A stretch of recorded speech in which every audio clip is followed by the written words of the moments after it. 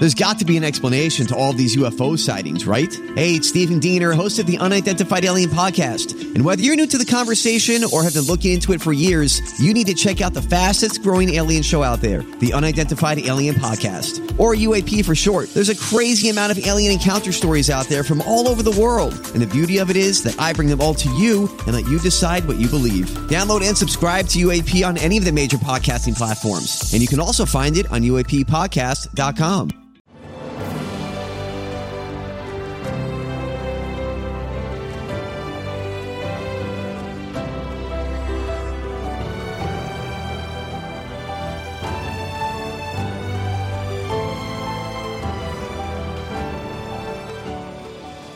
Welcome to the newest episode of Beyond the Fame with Jason Fraley. I'm your host, Jason Fraley, picking the brains of the top filmmakers, musicians, and artists of our time. Ann Wilson of Heart is ready to rock the Birchmere in Alexandria, Virginia on Saturday night. I spoke with the Rock and Roll Hall of Famer in 2017 and again this past week and compiled the highlights. Miss Wilson, thanks so much. You are a rock legend. Thanks so much for taking the time for us. Well, thank you. Obviously, you and your younger sister Nancy went on to form Heart, but talk about like when you guys were young girls. How did you guys get into music? You know, I know you sort of bounced around, the military brat thing, but how did you guys fall for music together? We came from a musical family. Our parents both loved music and always had it on in the house. There was never a time really when there was silence in the house. There was always some kind of musical ambiance going on. All different genres, and different singers and classical music and opera. And they weren't really into country music, but they were into jazz and folk music and Ray Charles, Edie Gourmet and Judy Garland and Harry Belafonte and all the singers of their time. So we got all that, So it was pretty easy when we got to the point where we wanted to start playing guitars. It was pretty easy just to, fold into our own music. I'm 4 years older than Nancy, so I guess I was 13 when I got my first guitar, and she was 8 or 9. And we shared a bedroom in our parents' house, and so we would just sit on the beds and play guitars together and just learned how to play one to the other. I don't think either one of us ever took lessons as such, but we just came up learning together. Do you remember some of the early songs that you played acoustic in the bedroom together? Yeah. It was stuff that you probably weren't even born yet when it was out, stuff like Cherish by the Association and Paul Simon and Beatles songs and stuff like that. Hey, that's the best way to practice with the Beatles. Yeah, and so it went from just us playing guitars together in our bedroom to us wanting to get in front of other people. First, our parents' cocktail parties, I guess, and then our parents' church on Youth Sunday, we got to go play then, and that pretty much cemented the idea that, especially I, wanted to be up in front of people on stage performing. And it just started to evolve from there. One thing just sort of led to another, and we started wanting to have a band, and then when we got old enough, we met people and formed bands with them, and it just opened out into Heart. You ultimately sort of settle around Seattle, right? Take me into the Army, White Heart, Hocus Pocus, some of those early ones. Well, I wasn't in it when they settled on the name Heart. I wasn't in it yet.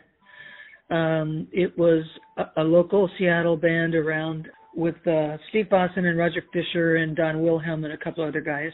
And they were called the Army, and then they changed it to White Heart after Tales of the White Heart by Hermann Hesse, and then they shortened it to Heart.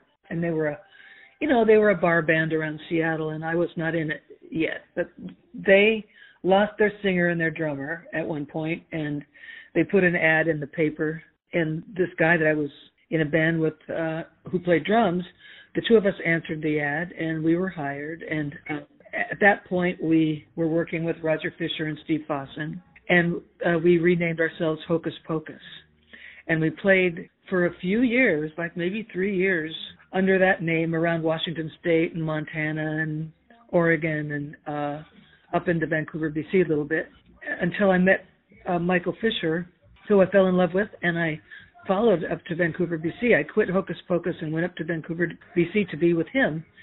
That was way back during the Vietnam War of the 70s. The guy I was with at the time was a draft evader from the States. And so we lived up there. And that was good for about 6 months, and then here come all the guys from Hocus Pocus up to Vancouver because they really wanted to have the band with me in it. So we reformed it up there, and we renamed it Heart, because from their old Heart days, Heart was stenciled on all the gear, and that's why we called it Heart. Let's run through a couple of the songs. So Dreamboat Annie, it spawned Crazy on You. Do you remember where you were when you guys wrote that? Crazy on You? Yeah.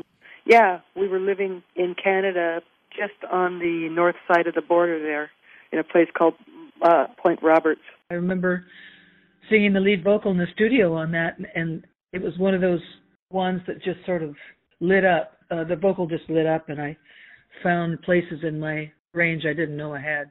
And, we weren't big. We didn't even have a record out. We were just out there hanging out like hippies, writing songs and stuff. And I wrote Crazy on You, and Nancy and I wrote Magic Man, and, the one thing led to another. Do you remember where you were when you first heard it, maybe on the radio? Because those songs were massive. Yeah. First time I ever heard Magic Man or any song by us on the radio, I was coming back from the grocery store with my dog in the back, and I heard Magic Man come on the radio, and it freaked me out so much I had to pull over because I couldn't concentrate. I was too excited. Spilling the groceries clean up on aisle 6 because of Magic Man. Yeah. Oh, that's great. All right. It was a combination of the groove of it. The guitar sounds are very in your face. And the story of the song is a leaving home song, which a lot of people in that age group that I was when I wrote that were going through that, and individuating and talking to their parents and saying, no, I'm not going to be your way. I'm going to be my way. And I think that's why it stuck. I think people just like the independence and the freedom of it all. That's so cool. All right, then moving a little further down the line, Barracuda was off Little Queen album. How did that song come together? Barracuda was on Little Queen. Yeah, we're talking about Heart. It was going on, getting bigger then. We were starting to warm up for other people then and get into a real, music industry type of a world then. Yeah, meeting some real sleazeballs along the way. So those were the Barracudas? Yeah. Exactly. Yeah. And the extreme level of unchecked sexism that was going on in the 70s then, we've come kind of some way away from that now, but back then it was just unbelievable. And it was a screed against that. I love how it reflects where you are in your career. It's great. Moving into the 80s, I love What About Love? Why do you think that one works so well? Oh, it's a good song. It's just written by some folks up in Canada, and it's got a good old sing-along chorus to it that when I first heard the demo, I heard the chorus, but I didn't like the demo because the demo singer was just like a whiny thing. She was just a whiny bitch, and I just went, God, this is a victim song, and that's really not me. But then when our producer convinced me to sing it and put my stamp on it, then it lost that victimhood thing, and I think it came out great. It's a good, strong song. I like it too. When you guys wrote Alone, what was driving that one? Well, I got to be honest and say we didn't write Alone. We did Alone. It was given to us. It was written by Tom Kelly and Billy Steinberg. A couple of L.A. songwriters who also wrote True Colors and I'll Stand By You and a bunch of other of those great big bombastic ballads of the 80s that were hits for other people. And I liked that song too because it's just clean and pure and huge, and it's just like this human cry of frustration that I thought was really great. It's just such a powerful one. When you started doing more solo stuff, was that a hard thing for you to do at first? Yeah, at first it was kind of hard getting people to understand that Heart's all right, Heart's still all right, but this is just me being me and stepping out on my own. Actually, Nancy's doing that. She has a little solo thing going called Road Case Royale. Nice. And so we're both just, taking some deep breaths and, doing it. Like a new lease on life for me. I felt that I had, by 2016, I felt like I'd sort of come to the end of what I knew how to do with Heart music. And I really needed an outlet to expand my horizons. So I put this band together called the Ann Wilson Thing. or taught, as we used to call it. And we went out and just played every little hole in the wall we could find. And I did whatever songs I wanted. I did, Peter Gabriel stuff and just all kinds of, pretty sophisticated things. And in so doing, I learned how to sing a whole different way and, add to what I already knew. So it's a great exercise for me as a singer. It just really helped me expand. A couple years ago, we got you guys here for probably what might be the best Kennedy Center Honors performance we've ever seen when you guys did the Zeppelin tribute, Stairway to Heaven. I think, if you watch it back, you guys brought Robert Plant, Jimmy Page, you guys brought them to tears. Take me into setting up how you're going to do that and planning for that choir to kick in for the end there. Man, that thing was so amazing. Yeah, that was a great night. It was, and that's, think of who was out in the audience. President Obama and the First Lady and Stephen Colbert and David Letterman and Yo-Yo Ma and Buddy Guy and just all these amazing people. Dustin Hoffman sitting out in the audience. And, it was quite a night. And, of course, the Led Zeppelin people. And no pressure or anything. But it was really sublime. It was back in December, so the White House was all dressed for Christmas, and we got to go over there earlier and for a reception and all that kind of stuff, and then come back and do the set, and then have a big dinner and with sitting at the table with the Led Zeppelin guys. And it was a dream night for sure. Totally. What does it mean that you brought them to tears? Did they thank you afterwards and say, oh my God, that was incredible? Yeah, Plant told me that he really didn't like it much when people tried to cover Stairway to Heaven because they usually just kind of wrecked it. They didn't do it justice, but he did like our version a lot. So that made me relax because the main thing that I wanted to do that night was just to please those guys. Yeah. Really, it was all about making them feel good. The actual night that we were doing that, the way the stage was set up, and Zeppelin guys were up in the boxes, so we couldn't see them close up from the stage. So we didn't know how they were reacting until we watched it later on YouTube, like everybody else. And it was really great. It made me feel good that they were moved. It really did. Well, maybe one day soon, hopefully, rather than later, maybe you guys will be on the other end of that, and someone will be covering one of your legendary songs. Yeah. No, maybe. Yeah, you never know. I was glad. I think it might have even been the year right after that Kennedy Center performance you guys did that you guys got inducted into the Rock Hall, right? Yeah. In fact, we heard about that we were going to be inducted into the Rock Hall that night at the Kennedy Center Honors. It was all just coming thick and fast there, Maybe that was the final, straw that broke the back right there. They heard your performance. Yeah. Oh, that's right. Great. But how huge was that to get in? Because, it seemed almost, to me, overdue. But I'm glad you finally got in. But just talk about how big of an honor that was. Yeah, the process of being inducted into the Rock Hall of Fame is very political and inside the music industry. And it basically comes down to a voting process, and all kinds of other artists and journalists and everything all vote. If you pass all those tests and jump through all those hoops, then they'll induct you.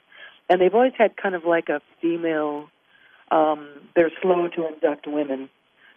So, yeah, it did take a long time, but it's an honor, and I'm really glad that it happened. Why do you think it is that they're slow to induct women, especially women rockers? You'll get singer-songwriters in sometimes, but the hard rockers like you guys, I feel like there's others that you'd think would be in, I can't think off the top of my head, like Pat Benatar or something that aren't in. Why do you think that is? And do you guys think you can help blow the doors open on that a little bit? I think that the voting body for the Rock Hall is very opinionated, and if they like you and they consider that you've made a cultural contribution to the rock scene, then they will induct you. But if they think you're fly-by-night or that you're a pretender or something like that, they won't vote for you. So I don't think it's purposeful misogyny or anything. I just think that percentage-wise, there just aren't nearly as many female acts, and they're held to a different standard. I vote every year. But, I think it is getting better just for them to have inducted people like Joan Jett and Joni Mitchell and Patti Smith, and those are real rock people who just happen to be the other gender. I mean, I think they're starting to get it, and I especially don't hold myself responsible, or me and Nancy responsible, for kicking the doors down for women. I think it took a lot of different people, like Janis and Grace Slick and Stevie Nicks and Susie Quattro and all those people back in the 70s, and Blondie, people like that who went outside the box. It took all of us. Awesome. Well, Ann Wilson of Heart, rock legend, thanks so much for taking the time to join us. You're welcome. Thank you for having me. Thanks so much for joining us on Beyond the Fame with Jason Fraley. Remember to hit the subscribe button and give us a 5-star rating if you like what you hear. We'll see you next time.